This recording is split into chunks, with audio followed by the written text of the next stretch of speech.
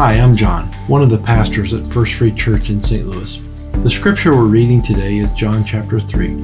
I will read a portion of it to you, but I encourage you to read the whole chapter later as part of our reading plan at efree.org/backtogether. I'll be reading John chapter 3, verses 1 through 17. Now there was a man named Nicodemus, a Jewish religious leader who was a Pharisee. After dark one evening, he came to speak with Jesus. "Rabbi," he said, "we all know that God has sent you to teach us. Your miraculous signs are evidence that God is with you." Jesus replied, "I tell you the truth, unless you are born again, you cannot see the kingdom of God." "What do you mean?" exclaimed Nicodemus. "How can an old man go back into his mother's womb and be born again?"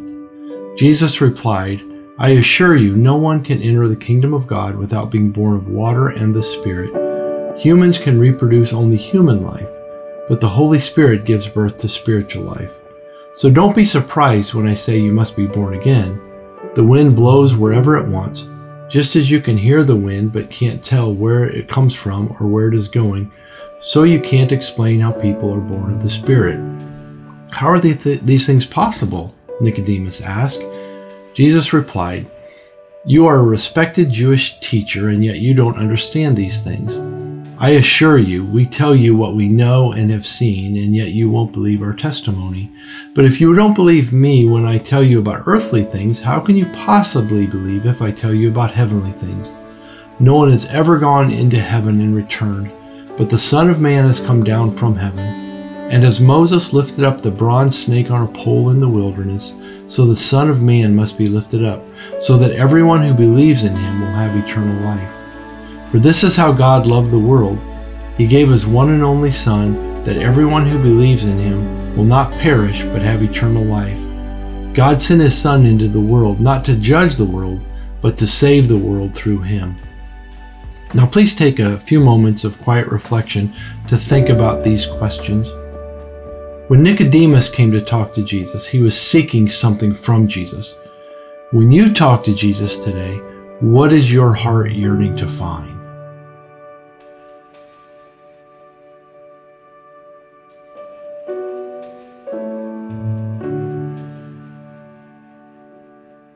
How does your spiritual birth affect your thoughts, your words, and your actions today?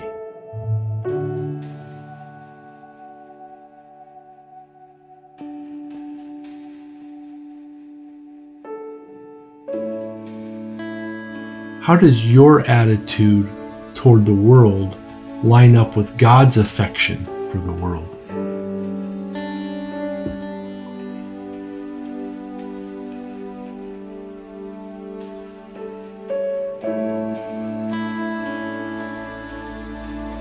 How should God's love for the world impact how you view and react to the people, situations, events, and challenges that you encounter today?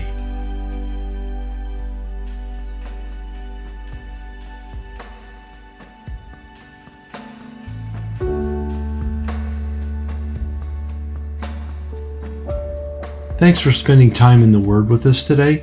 I pray that the Holy Spirit will guide you as you live in union with Christ.